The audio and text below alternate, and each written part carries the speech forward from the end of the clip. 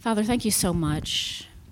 You are an awesome God, and we really just don't have the words to describe just how great you are, but you are a great God, and we thank you so much. This is the day that you have made. We will rejoice and we'll be glad in it. We thank you, God, that you just woke us all up this morning and brought us here.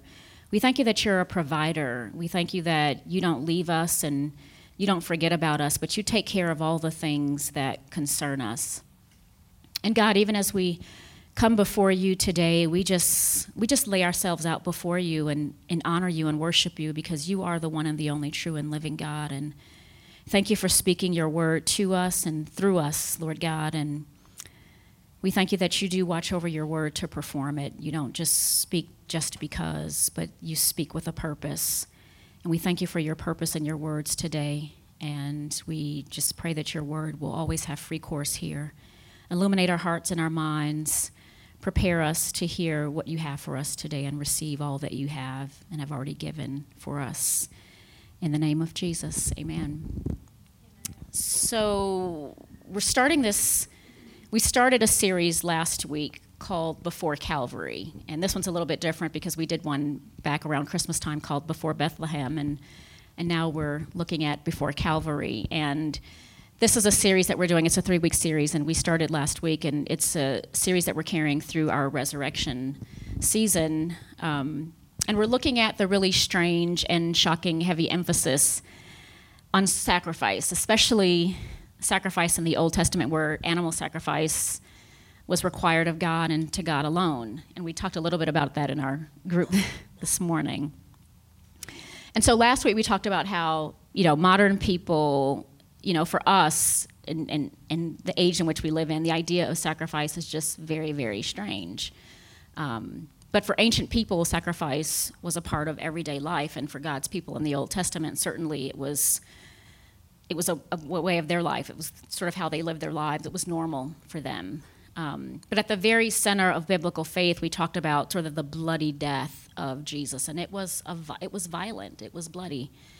But the question is why. We asked that question last week, why? And we discussed last week the story of Abraham and Isaac and how God revealed himself to Abraham as Jehovah Jireh, God who provides. And God provided this sacrifice to Abraham in place of his son Isaac. And we also talked about last week how Jesus, he was and he is our substitute. He's our sacrifice, and he did that once and for all. So this week we're going to look at another Old Testament story, and it's the story of the Passover. And we're getting close to Passover season because it's right around the time of Easter.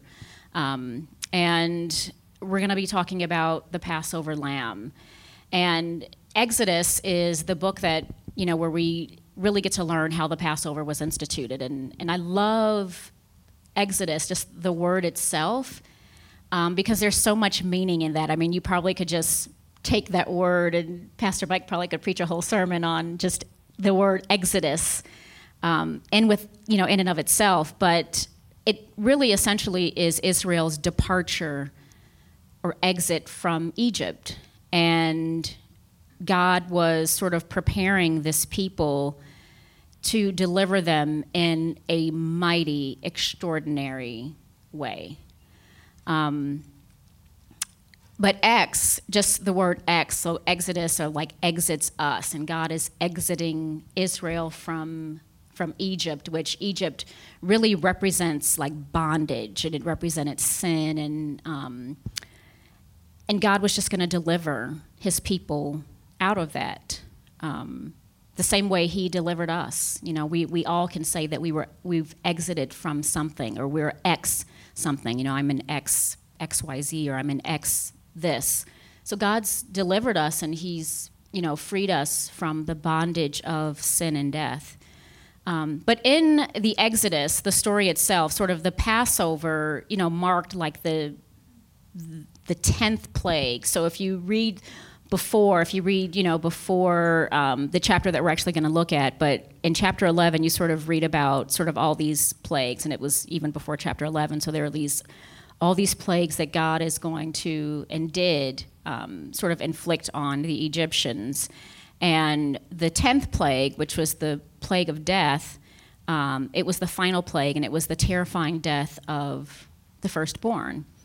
And but God told Israel, his people, that he would pass over them because of the blood that would be painted on their doorsteps. So when I started studying this initially, I really sort of got deep into the story itself of the Passover. But then I also was reminded, God reminded me that if I'd looked at sort of the meal right before the Passover, when Jesus, was sort of telling when the disciples asked him, where are you going to eat the Passover? And, the story in Matthew is that, there was a place that was going to be prepared. And before they were actually eating the Passover meal, Jesus sort of instituted this Last Supper. And so I noticed some parallels between the Old Testament story of the Passover and the New Testament story. And I saw some similarities that I just wanted to quickly point out. So in Exodus 12, 1 through 13, and I'm not going to read the whole thing because it's a lot. It's a lot. But the scripture says that while the Israelites were still in the land of Egypt, God gave these specific instructions to Moses and Aaron, and that they were going to have to do something, basically. And that was to choose a lamb or a goat and sort of sacrifice it. They had to, perform this sacrifice. And the lamb had to be like a specific lamb. He had to be a year old. He couldn't have any defects. He had to be just absolutely perfect. And then they had to bring it into their house and live with it for some days, like love it. I mean, you basically just got attached to this animal before you had to sacrifice it. But then they had to slaughter it at night. So that night, after they lived with it for these days, they had to kill it. And then they had to take the blood and paint the blood on the doorposts where they were staying. And after they took the blood, then they also had to eat the lamb. And so the blood on the doorpost was to serve as the sign. It was the sort of mark the houses where they were staying. But because this death was going to pass through the land, God essentially was saying, because I see the blood of the lamb on your doorpost, I'm going to pass over you. Or death would pass over you when I see the blood. So interestingly enough, I went to the New Testament and looked at Jesus when he was with the disciples and they were eating the Last Supper, as it's called. So Jesus, instructed the disciples to go into a city, see this man, and tell him that we're going to have the Passover at his house. And so they, go into this house. And when evening came, so here is another evening. So in the Exodus story, they have to, sacrifice this lamb at night. Well, in this story of Jesus and the Last Supper, it's also at night, and he's with the 12. And as they were eating this meal, Jesus takes the bread, and he breaks it, and he says, he gave it to the disciples and says, take, eat. And Pastor Mike, walks us through this every Sunday when we have communion. But it's essentially the same thing. He's saying, this is my body. So here, I'm the lamb, and we're going to explore this a little bit more when Linda comes up to read it. But he says, take this bread, it's my body, eat it. And then he gives them the cup and says, drink, this is my blood. Okay, so what does lamb's blood reveal about the character and the purpose and plan of God? Like, why a lamb? What is so significant about a lamb? And recall when in the first week, we talked about Cain and Abel and the differences in their two sacrifices. And then, Abel brings the best of the firstborn lambs from his flock.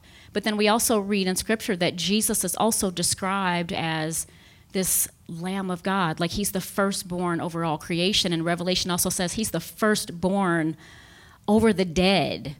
He's the firstborn from the dead. So there's significance in that. And there's also a revelation that John got about Jesus. In John 1:29, it says, John saw Jesus coming toward him and says, behold, the Lamb of God who takes away the sin of the world.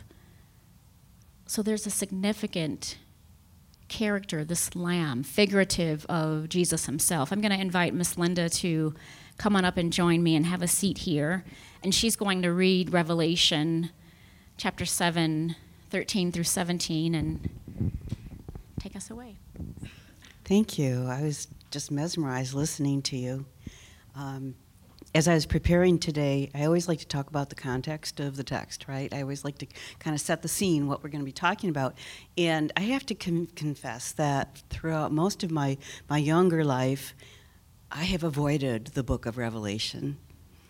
It's crazy. It's got all these images, and it didn't make sense to me, and it actually was kind of scary. So I kind of stayed away from it, and it didn't read like the rest of the New Testament.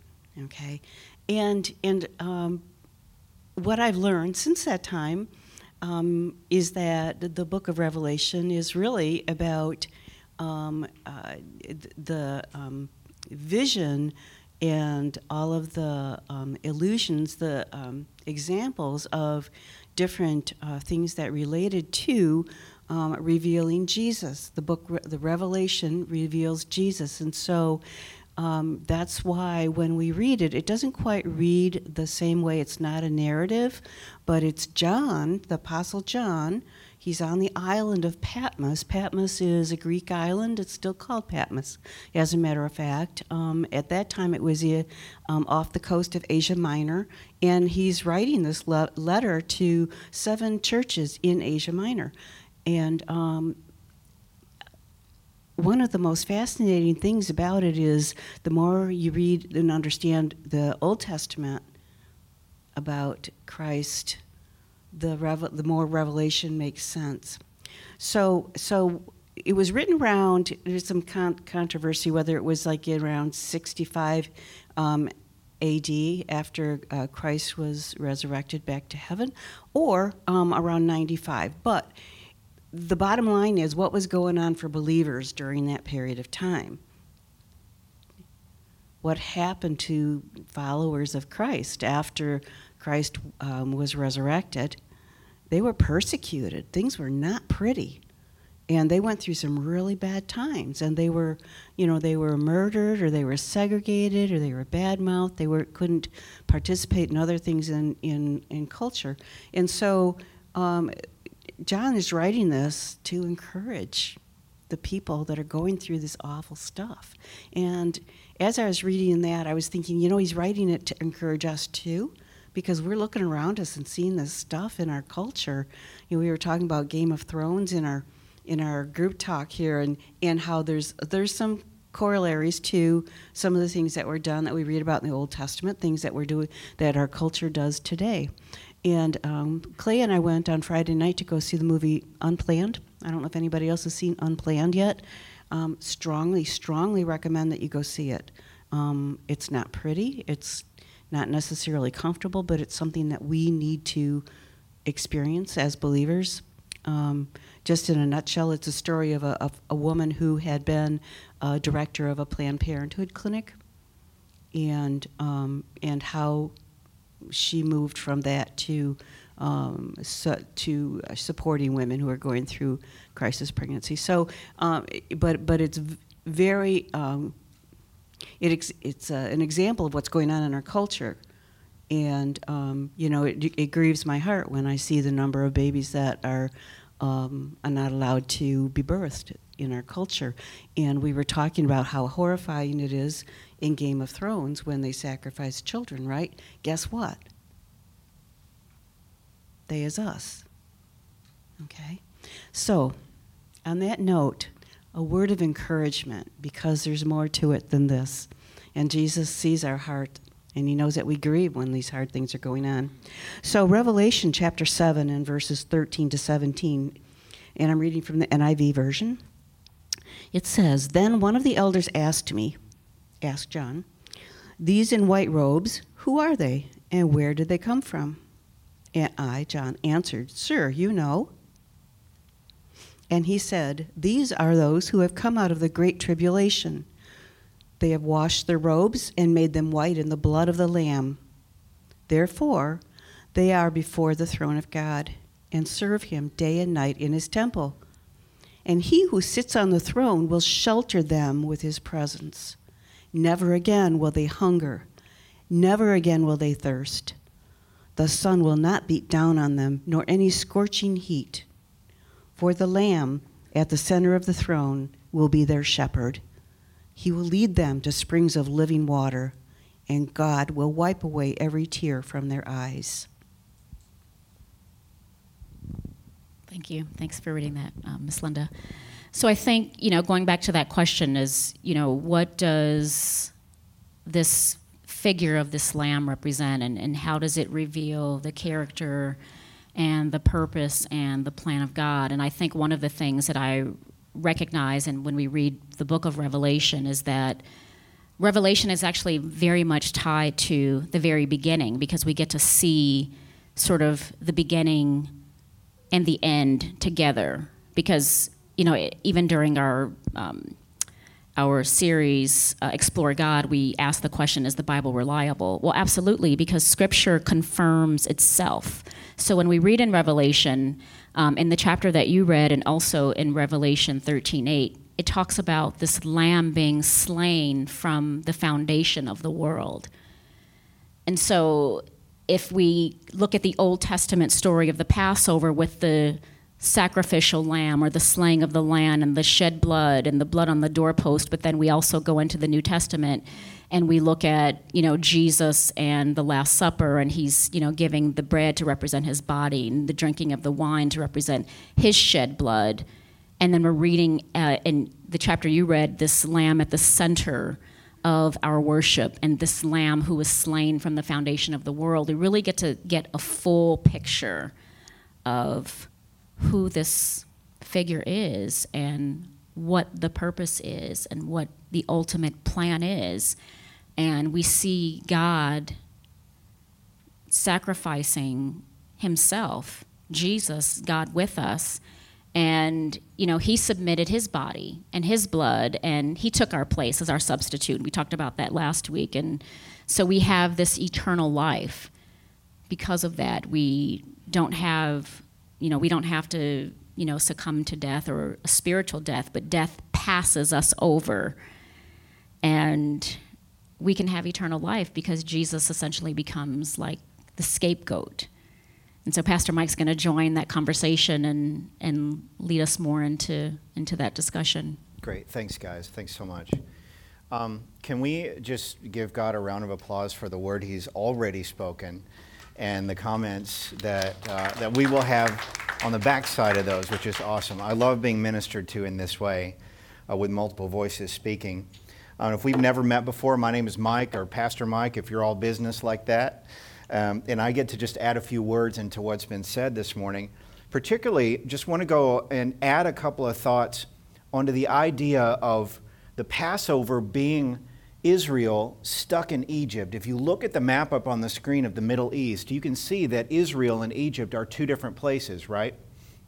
So when the Passover occurred, when God sent his angel of death to take the firstborn of the whole region, he sent that angel to take the firstborn of the whole region.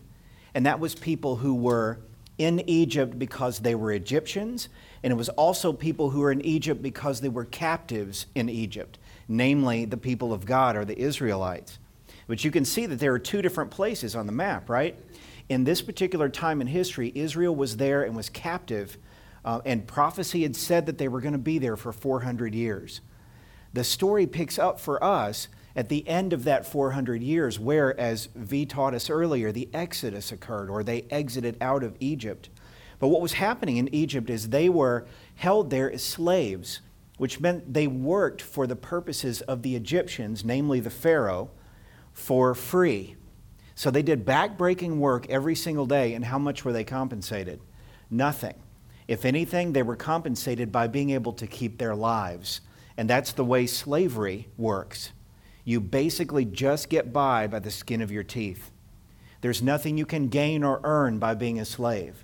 You're just simply dragging along just by the skin of your teeth, just by what's left of you every single day. And this was the case of the Israelites. So when God came along and did those plagues, closing out with the 10th plague where the firstborn was taken, that firstborn idea, the idea of the firstborn being taken by the angel of death, that applied to both Egyptians and to Israelites. But the Israelites were given a way to escape that death by taking the blood of the lamb. And they took the blood of the lamb, and as V shared earlier, they put it on the doorpost. And as the angel of death came around and and saw the blood of the sacrifice on their doorpost, then how many people inside the house were saved? All of them. The blood of the Lamb covered the entire family. In much the way the blood of the Lamb covers the entire family of a Christian family who raises their children in the faith, who baptizes their children in the faith, and teaches their children the faith from birth all the way up until they become adults. Faith in God has an effect that covers the entire family if the entire family is participating in it. The blood of our Lamb, Jesus, is applied to the door frames of our lives, and in fact, the door frames of our hearts. Take a look at what the scripture says in Exodus 12. This just adds on a little bit of the backstory. On that same night, God says, I will pass through Egypt and strike down every firstborn of both people and animals. I will bring judgment on all the gods, little g, of Egypt. I am the Lord. The blood will be a sign for you on the houses where you are, and where I see the blood, I will pass over you. No destructive plague will touch you when I strike Egypt. And in fact, history records, and the scriptures record, that this really happened in Egypt. The firstborn of people and animals all throughout Egypt were sacrificed on that night.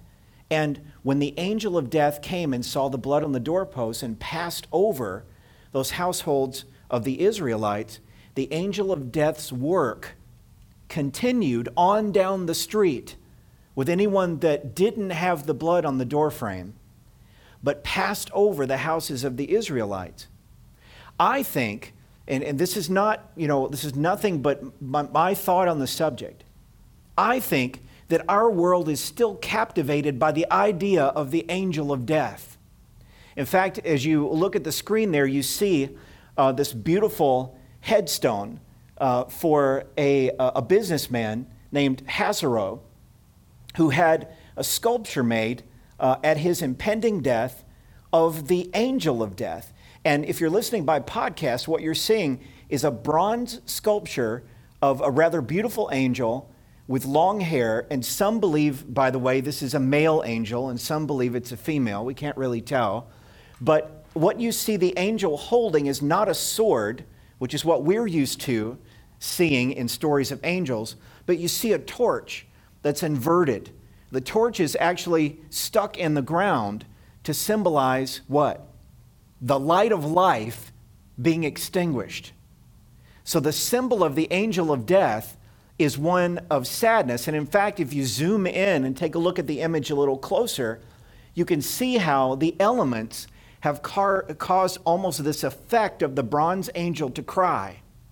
And that's why this particular sculpture has worldwide appeal. You can look it up on the internet, Angel of Death, and find this on Google.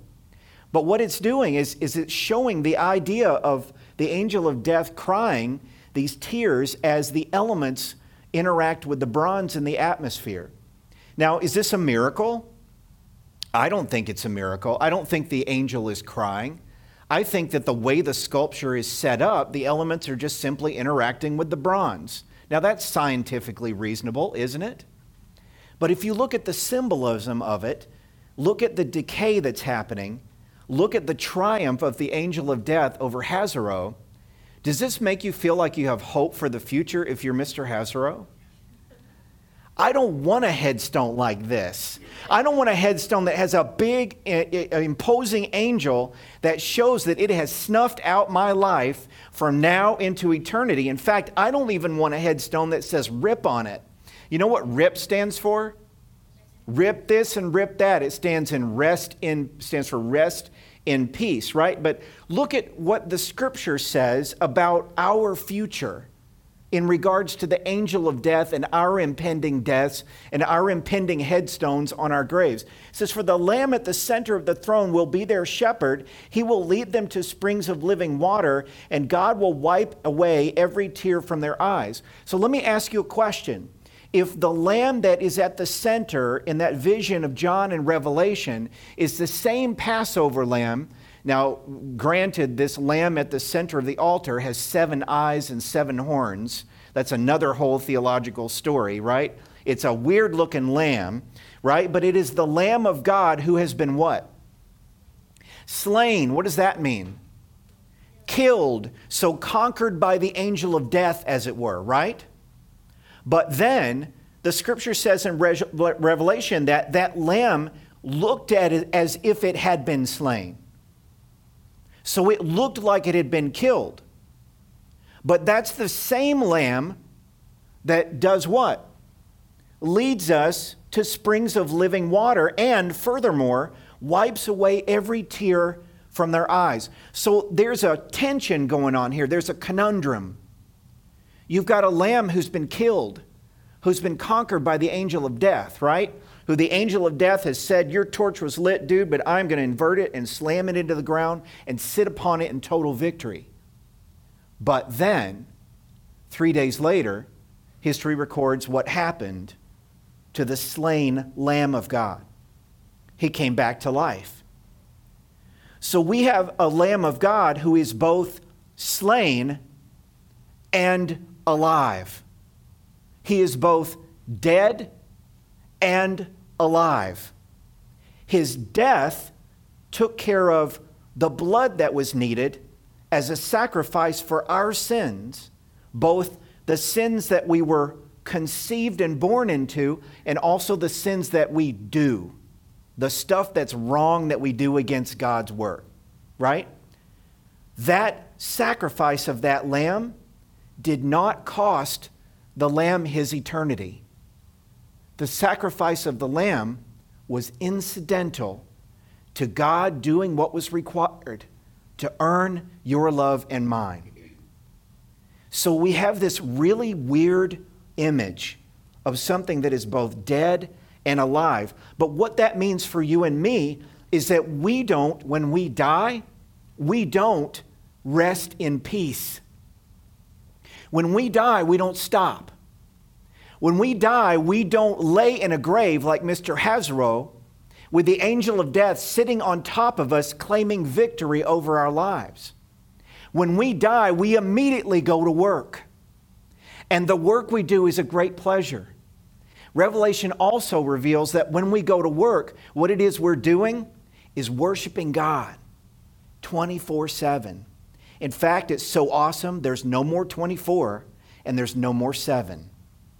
We are simply God's people, loving Him in song, in speech, and in our presence all the time. And in fact, the work we do up here musically is just a shadow of what we're going to get to do is our work in eternity. Now, I don't know about you, but to me, that doesn't sound like resting in peace, in finality, conquered by the angel of death. Does it sound like that to you? No, I don't think so.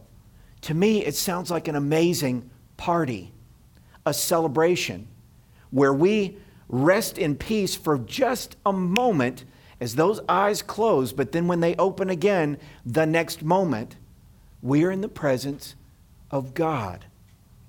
And as we stand in His presence and sing and speak love out to Him, we are showered with how powerful and amazing and majestic He is. And the best part of all, and maybe Mr. Hazaro missed this, I just don't know. The best part of all is there's absolutely no way that we can earn our way into victory over the angel of death. No Israelite stood outside his doorframe on the night of the Exodus and said, "Angel of death, I defy you. I'm going to exercise, I'm going to eat right, and I'm going to be the model of perfect health and live to age 100. I'm going to conquer you." No Israelite did that. What did the Israelites do? They killed a lamb. They drained its blood to show evidence that it had died for their sins, and then put that evidence out for the public. And part of that public was the angel of death. When the angel of death came through, the angel of death didn't stop at the household and say, "How good were the people in this household?" The angel of death simply came and saw the blood of the lamb and recognized the sacrifice that had been made for the people in that home.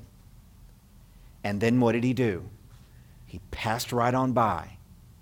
The same holds true for you and for me. The idea becomes this: the idea that when God teaches us and shows us the power of the Easter story, of Resurrection Day, He changes our hearts toward Him. He changes the way we think about God. We no longer think about God as the great judge who sends the angel of death to punish me. We now think about God who catches me at the moment of my death and prepares me for the great resurrection to come. And while that time passes between the time of my death and the time of my bodily resurrection, I get to go to work, praising Him, worshiping Him, living in His power, around His throne. I get to see Him, hear Him, and experience Him face to face. That changes the way I look at God and the way I feel about God, the way I think about God. It teaches me the idea that God surrounds and protects me with His love, just like He surrounded and protected those families of the Israelites by putting that blood on the doorpost and on the doorframe. And it teaches me the concept of redemption, that even though my body will die someday, God intends to redeem me. Now, redeem is a churchy word, unless you're really good at coupons. What is a coupon? A coupon is where you can redeem the coupon for what?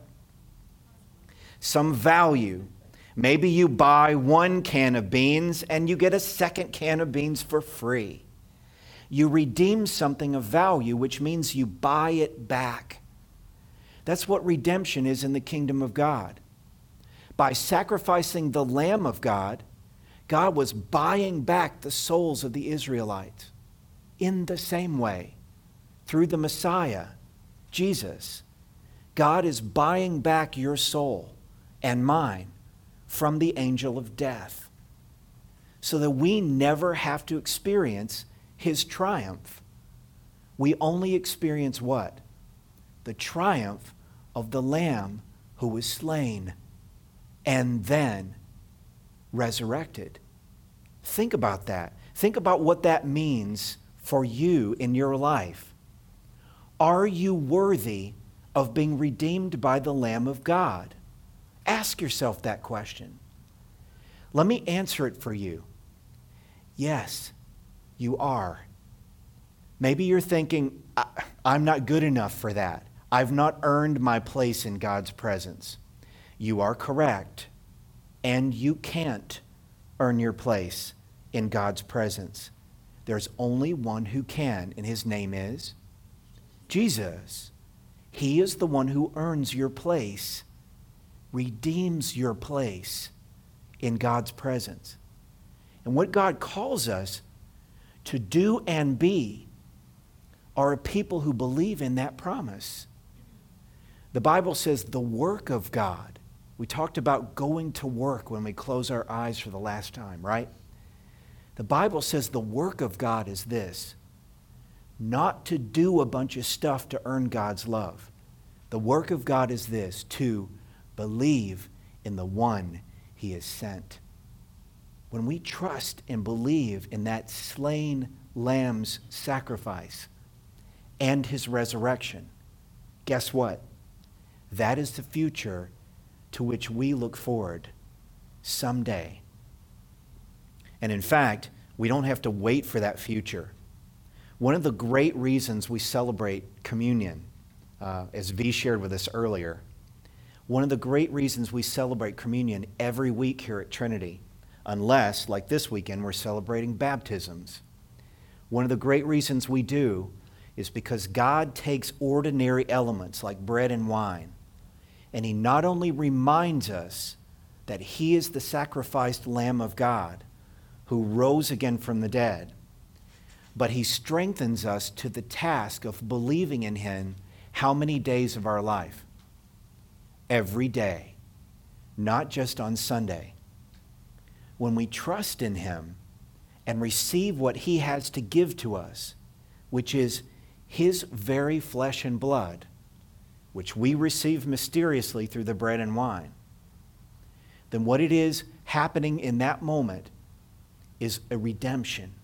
Again, you are redeemed from the angel of death and claimed by God as his own. That's also what happens in baptism, which we'll talk about in a couple of minutes.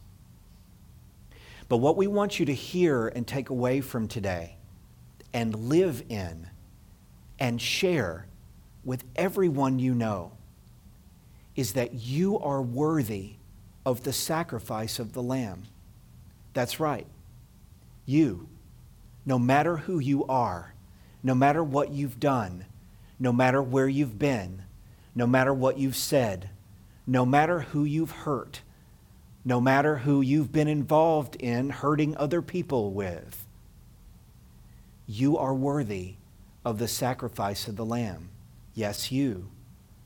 And that sacrifice comes to you by one simple means: faith, trusting that there is a Jesus, that he did go to the cross, that he did die there, that he did rise from the grave 3 days later, that he did ascend into heaven, and that this very day the slain Lamb of God with holes in his wrists and feet prays for you, intercedes for you with God his Father and our Father, reclaims you, redeems you every single day.